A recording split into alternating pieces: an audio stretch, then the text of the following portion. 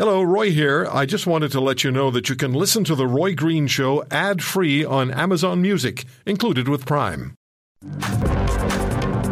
The Bank of Canada raised its key interest rate to its highest level in 22 years, 4.75%. We have yesterday and then the weekend before, we've spoken to Canadians living in their cars. They're economically so stressed.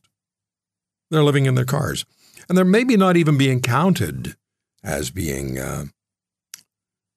unemployed or receiving social assistance because they're still working to a certain extent.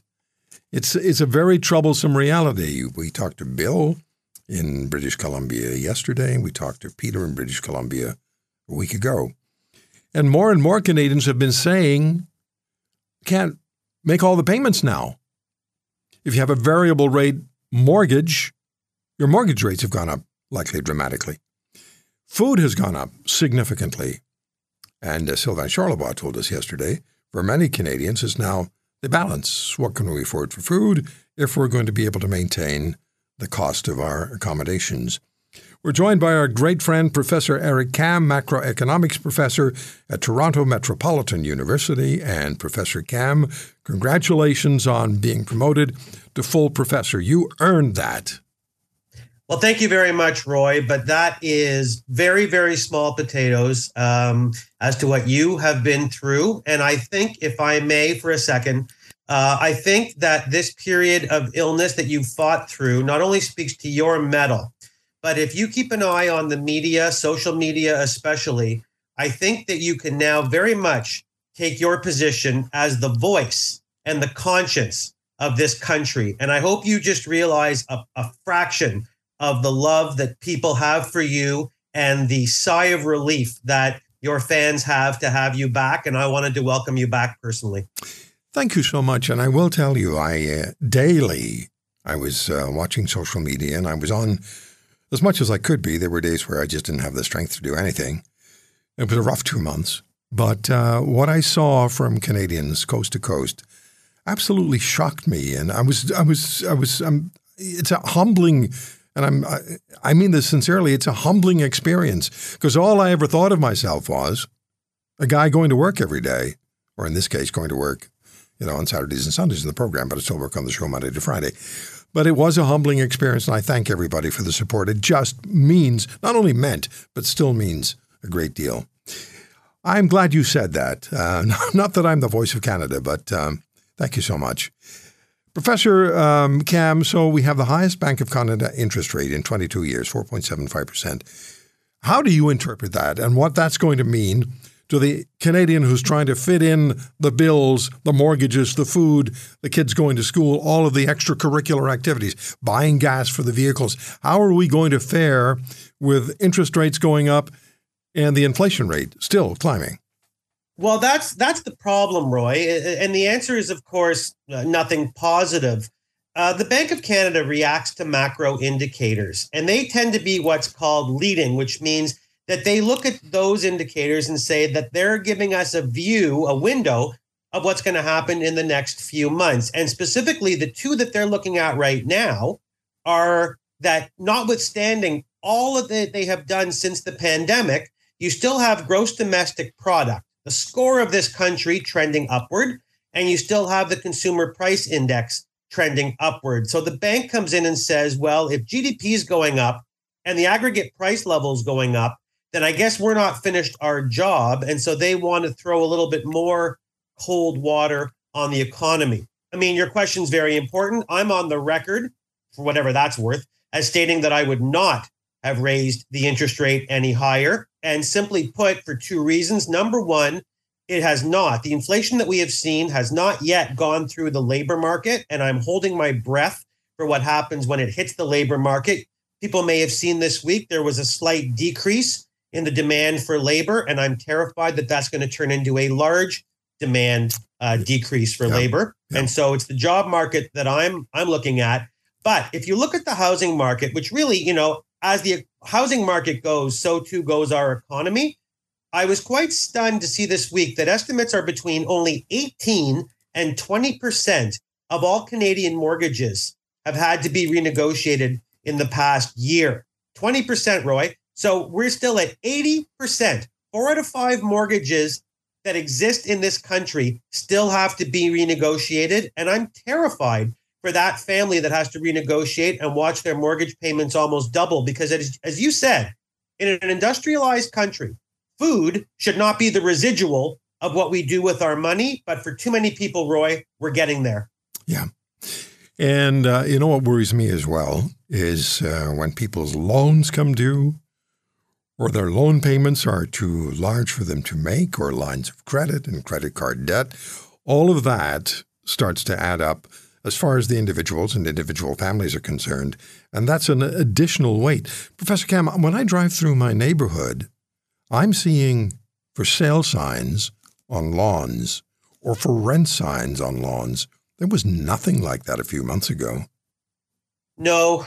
And this is my fear, is that you're going to start to see more and more of these things as that 80% who in theory have been unaffected by inflation in the housing market become affected by inflation in the housing market. And we know that that's compounded by, inflation is the one statistic that is in everybody's face. You see it when you go to any store and spend any amount of money. The number of goods for which prices are up and up significantly is a majority of those goods in our society. And sadly, of course, the ones that are counted in core inflation, not the least of which is food. And so we're at a very dangerous time right now. And I hope that people remember, I know that the Canadian population is smarter than their government sometimes thinks. And I hope that they remember the pandemic and what happened after the pandemic and the level of monetary stimulus that happened after the pandemic, because it's very, very in right now to blame the Bank of Canada for failing to do their job. Well, they are failing to do their job because their job is to keep inflation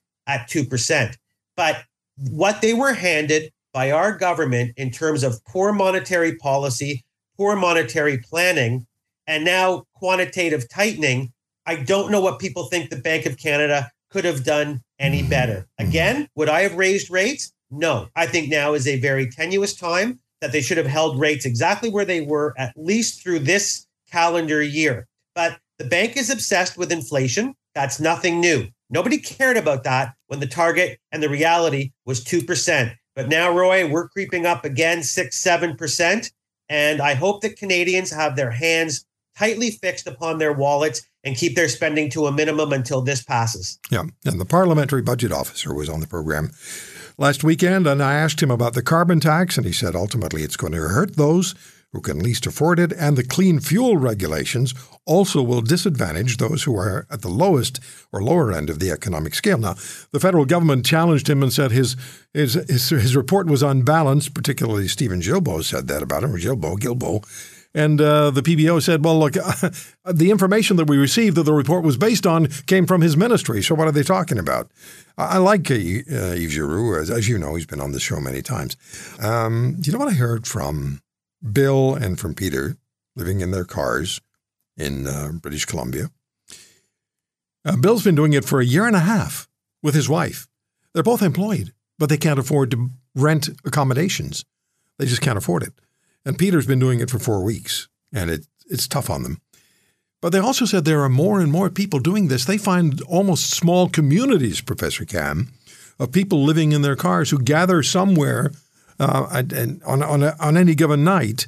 And if this phenomenon, and they expect the phenomenon to grow, if this is happening, that to me is another bit of the tip of the iceberg, and it's being noted.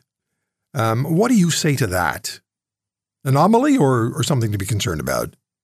Something to absolutely be concerned about. There is no such thing really as an anomaly, Roy, as it affects human beings. You know, this is the problem in a lot of academia today. And if my colleagues are listening, they're going to vomit. But we work in abstract terms and abstract mathematics, and sometimes forget that we're talking about real people, real lives, real families, and real children.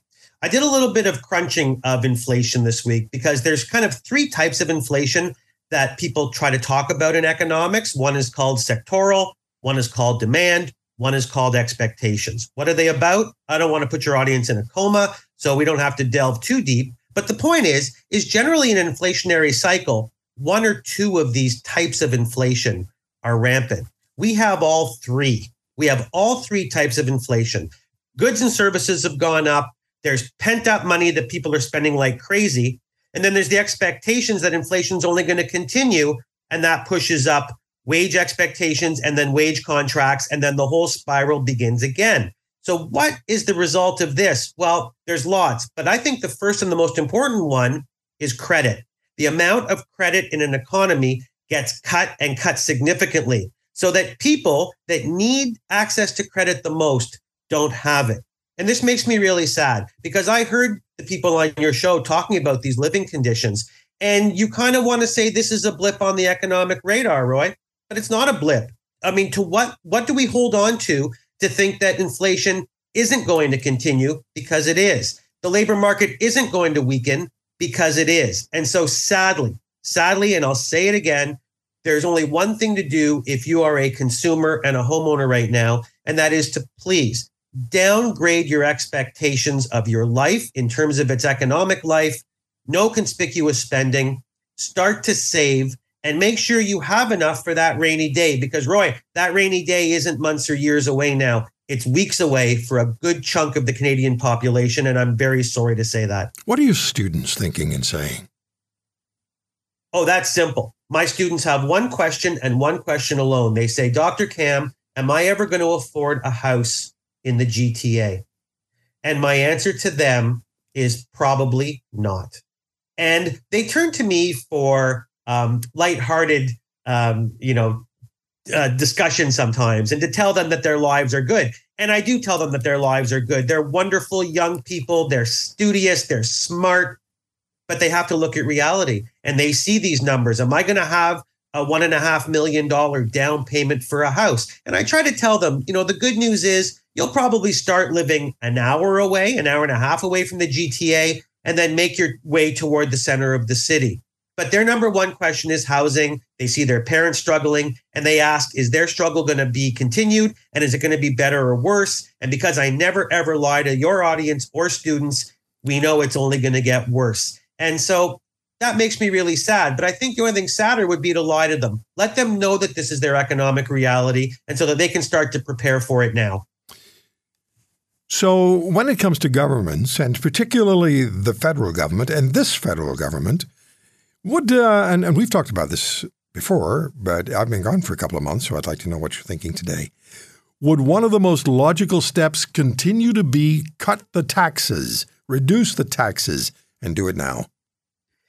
Well, unless you're a rampant Marxist, it's really the only answer. The only thing that you can do for these people who are holding on to their homes or not even living in a home is increase their disposable income. Yeah. And I've only found one or two ways of doing that. One of them is to win a lottery, and that doesn't happen very often, and nor should you believe it is. And number two is to put more money into people's pockets. And I think we can do that two ways. Number one is to cut taxes, get rid of this idiotic carbon tax and anything related to it. Because I don't care how much you love this green agenda, you don't love it more than sleeping in a bed in a house with a roof. So I'm sorry to those people on the far left, but you just don't. And number two, as a country, it is time to start exploiting our comparative advantages. And those lie in things like resources and oil. Start producing, stop buying, and maybe give the next generations a chance, Roy. If you want to hear more, subscribe to The Roy Green Show on Apple Podcasts, Google Podcasts, Spotify, Stitcher, or wherever you find your favorites. And if you like what you hear, leave us a review and tell a friend. I'm Roy Green. Have a great weekend.